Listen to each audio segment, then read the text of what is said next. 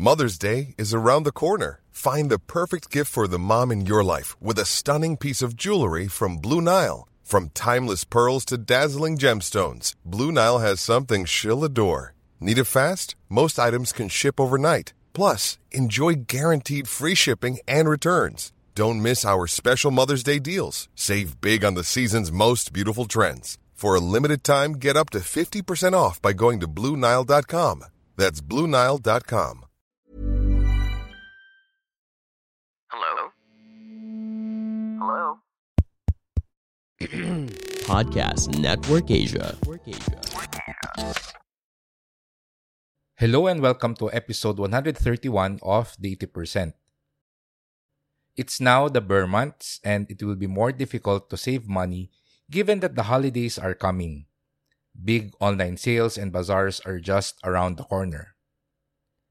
Today, I'll give you quick tips on how to start saving money even during this time when there's a lot of temptation to spend. I hope you find these helpful. So, are you ready to listen and learn? Let's go! Hi, my name is Fitz Villafuerte. I'm a registered financial planner and the host of this podcast, where we talk about the mindset, habits, and strategies you need to achieve financial success. Thank you for tuning in, and now on to the show.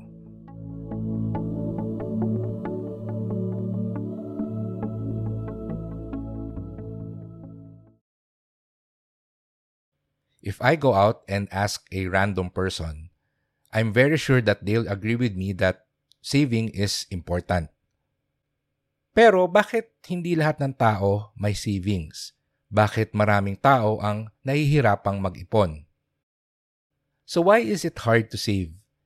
I guess the answer is because most people focus too much on the end goal, which is to spend less than what they're earning.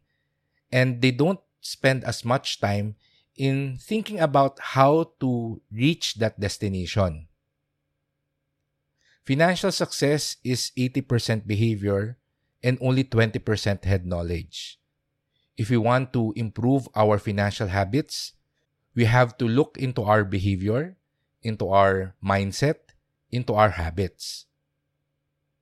And today, to help you improve your finances, I'm going to share with you 3 quick tips on how you can save money. Particularly, I'm going to share with you a tip on how you can learn new habits easier, the importance of creating new systems, and the necessity of having new perspectives when it comes to your money.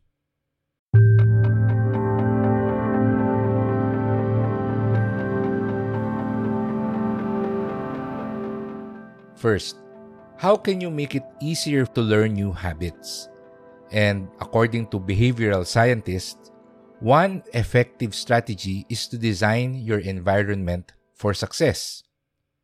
This means making it easier for you to do good habits. For example, pagdating sa pagsisave, we always recommend that you pay yourself first. Pagdating ng sweldo, immediately take away a portion of it and put it in your savings. This way, you don't have to think about saving anymore for the rest of the month.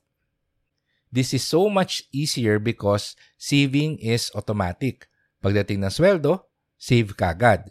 Unlike the old strategy na magtitipid ka, you will constantly tell yourself na wag maging magastos, and of course that creates some friction, that creates some negative feeling, some self-pity along the way. Moreover, you should set aside an amount that you can easily save. Kung ang budget mo ay medyo tight at ang kaya mo lang talagang i-save every month is 100 pesos, okay lang yon. At least 100 pesos pa rin yon. Don't force yourself to save an amount of money that will make it difficult for you to follow that saving habit. May kilala ako, nag-commit siya, 5,000 pesos every month daw ang kanyang isi-save. Unfortunately, nahirapan siyang sundin ito because if you look at his cash flow, it is only possible for him to save 5,000 pesos per month if he will only spend on necessities. At hindi masaya ang buhay pag puro necessities lang or puro needs lang ang gastos mo. You have to allow yourself to spend some money on your wants. Kailangan meron ka ring fund for having fun. Sabi ko sa kanya, why not just save 1,000 pesos? Kung yun talaga yung kaya ng budget mo sa ngayon, okay lang. This way, you can save money easily and without having to feel bad about yourself. On the other hand, when it comes to bad financial habits, you can also design your environment so that it will be harder for you to do those. Ang pinakasimpleng naisip ko na example is uninstall your shopping apps. Lalo na kapag may mga monthly sale, para maiwasan mo na yung temptation na mag-check kung ano ba yung mga pwedeng bilhin, just uninstall your shopping apps. Kung nagwo-worry ka na bigla kang mapa-impulse purchase pag pumunta ka sa mall, then just leave your credit cards behind. So make it harder to do bad habits while making it easier for you to do good habits.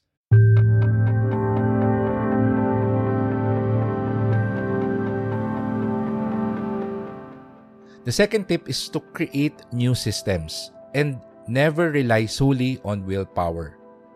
So umpisa, we can rely on our motivation, our discipline, our willpower to save money. Pero nauubos kasi ito. It's better na during the time na inspired pa tayo na magtipid, inspired tayo mag-ipon, ay gumawa tayo ng sistema na pwede nating i-follow automatically, a system that we can easily follow. And itong sistema na to, itong process na to, it should have specific and clear rules. Hindi natin pwede sabihin na magtitipid ka na or mag-iipon ka na. Dapat clear and specific magkano yung isi-save mo. Mas maganda, it will be more efficient, it will be easier to commit to a specific amount of money that you'll save every month. Another tip that can help you become more consistent in your good habits is to connect it and work with activities or habits that you currently have. For example, there was a time na gusto ko talagang maging consistent sa pagpaplano ng aking weekly spending plan. Yung weekly budget ko, ginagawa ko yan every Sunday. And habit ko kasi every Sunday na nagvi-visit sa parents ko. After ko mag-visit sa kanila, pagdating ko sa bahay, that's the next thing that I usually do. I open up my computer and work on my weekly budget. Since habit ko na pumupunta sa parents ko every Sunday, pag uwi ko, nagiging automatic na rin yung katawan ko na magbubukas ng computer. So there's less willpower that I need. Kasi parang naging muscle memory ko na pag uwi ko sa bahay, diretso ako dun sa computer.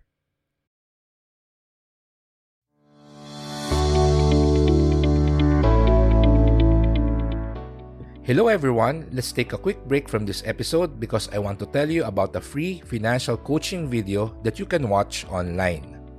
It's called The Secret to Saving and Building Your Future, and it's presented to you by the IMG Wealth Academy.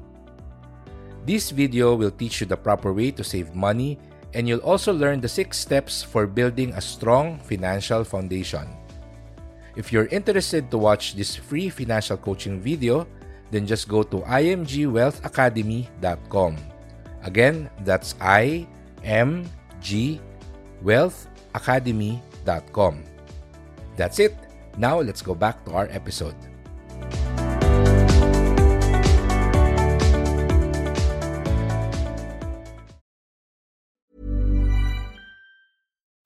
Life is full of what-ifs. Some awesome, like what if AI could fold your laundry?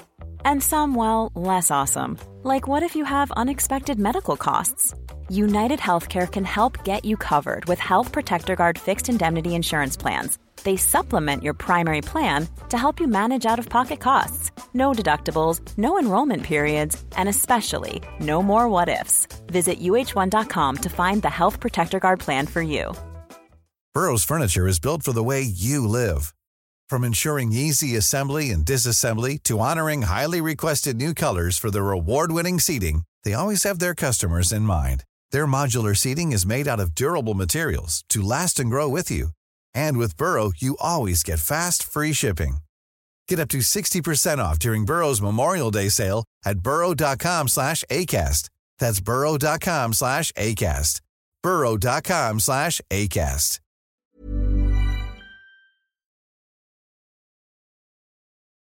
Another financial habit that I have is that pag na-receive ko yung utility bills, pag dumating na yung billing ng kuryente, for example, ay binabayaran ko siya kagad. At yung billing statement, nare-receive ko siya sa email. And since it's my habit to check my email every day, kapag na-receive ko yung email na billing statement, ginawa kong habit na automatic, magbabayad na ako kagad. I will not close my inbox. I will not move to the next email unless I pay my electric bill first. So, develop a system that's easy to follow with specific and clear rules. And it will be helpful to work with activities or habits that you already have. Idugtong mo or i-incorporate mo sa mga existing habits mo. And when it comes to systems, it's also important to have a number that you can measure. Sinabi na natin dati, you cannot improve what you don't measure. For example, you're trying to build your emergency fund. Ang target na emergency fund mo is 100,000. It would be good to check every month kung lumalapit ka ba dun sa goal mo. You should go for progress and not perfection. Inevitably, merong mga months na medyo mahihirapan ka mag-save. Ang importante ay nag-save ka pa rin kahit na konti. May mga buwan na malaki yung na-save mo, then congratulate yourself also and try to see ano yung ginawa mo that month kaya malaki yung natipid mo. So it's important to have a number that you can measure so you can see if you are doing well.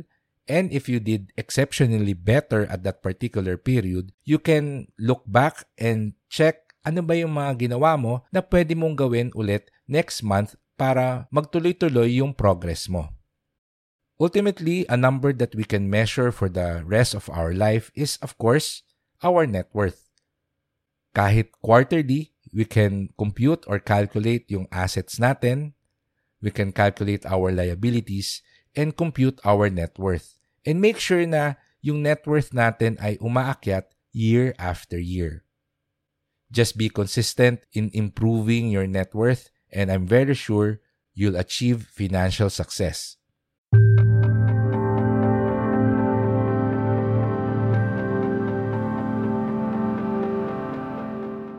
Lastly, it's important to have new perspectives when it comes to money. And sometimes this requires you redefining your old beliefs about money. For instance, one common mistake that I observe is that people save money for the sake of saving. They try to save money because they believe that it's the right thing to do. But that's an incomplete thought. You are actually saving money because there are things that you want to spend on, there are things that you want to buy in the future.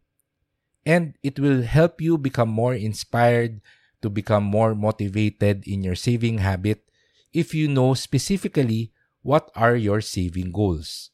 What are you saving up for? Kung ikaw ay nag-iipon kasi gusto mong magbakasyon kayo ng family mo, next year, mag-out-of-town vacation kayo, then that will be a very good motivation to avoid impulse purchases. Pag nasa mall ka, may nakita kang nakasale na damit, sasabihin mo lang sa sarili mo, gusto mo bang bilhin yung bagong damit na nakasale or makapag out-of-town vacation kayo ng family mo?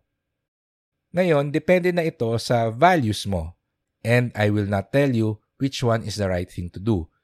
Eventually, kung ang pinili mo ay bilhin yung bagong damit, okay lang. Pero, you have to be aware and you have to be okay na pinipili mo yung damit para sa sarili mo over the quality time that you'll have with your family. You're saving money not just for the long term, you're investing money not just for your retirement. You have your financial goals. You have your short term, you have your medium term goals. Ano ba yung mga gusto mong bilhin next year, 2 years, 3 years from now? And yun yung pinag-iipunan natin. It's important to always have this in mind. Kung meron kang vision board or dream board, that will definitely help you visualize kung ano ba yung motivation mo, bakit ka nag-iipon. And that will really help you save money. Ultimately, our goal is not to become rich. Our ultimate goal is to afford the life that we want. Meron tayong mga gustong bilhin, gustong gawin, may mga pangarap tayo sa buhay para sa sarili natin, para sa pamilya natin. And saving money is the first step towards achieving those goals. Hindi lang tayo nag-iipon, hindi lang tayo nagsisave, nag-i-invest kasi gusto nating maging milyonaryo. Meron tayong buhay na gustong marating. And it's important to remember that because by constantly reminding ourselves of why we are doing this, it will give us the motivation and the inspiration to move forward.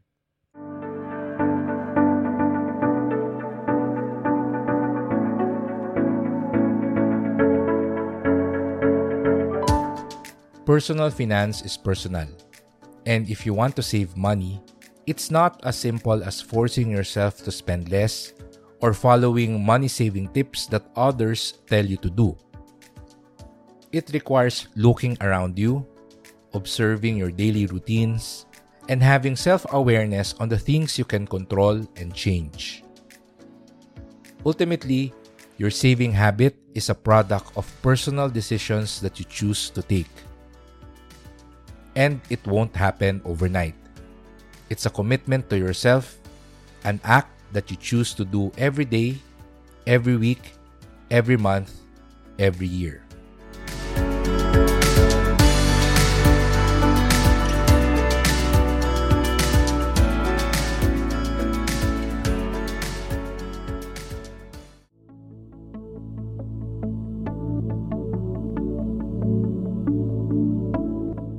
And that's the end of our episode. Thank you for listening. Please click the follow button for the 80% at ishare mo na rin ang episode na to sa mga friends mo. Kung may tanong or financial concern ka na gusto mong sagutin natin in an episode, you can contact me through our official website, the80percentpodcast.com. Muli, ako si Fitz Villafuerte at magsama-sama ulit tayo sa susunod nating episode. Goodbye, take care, and stay safe.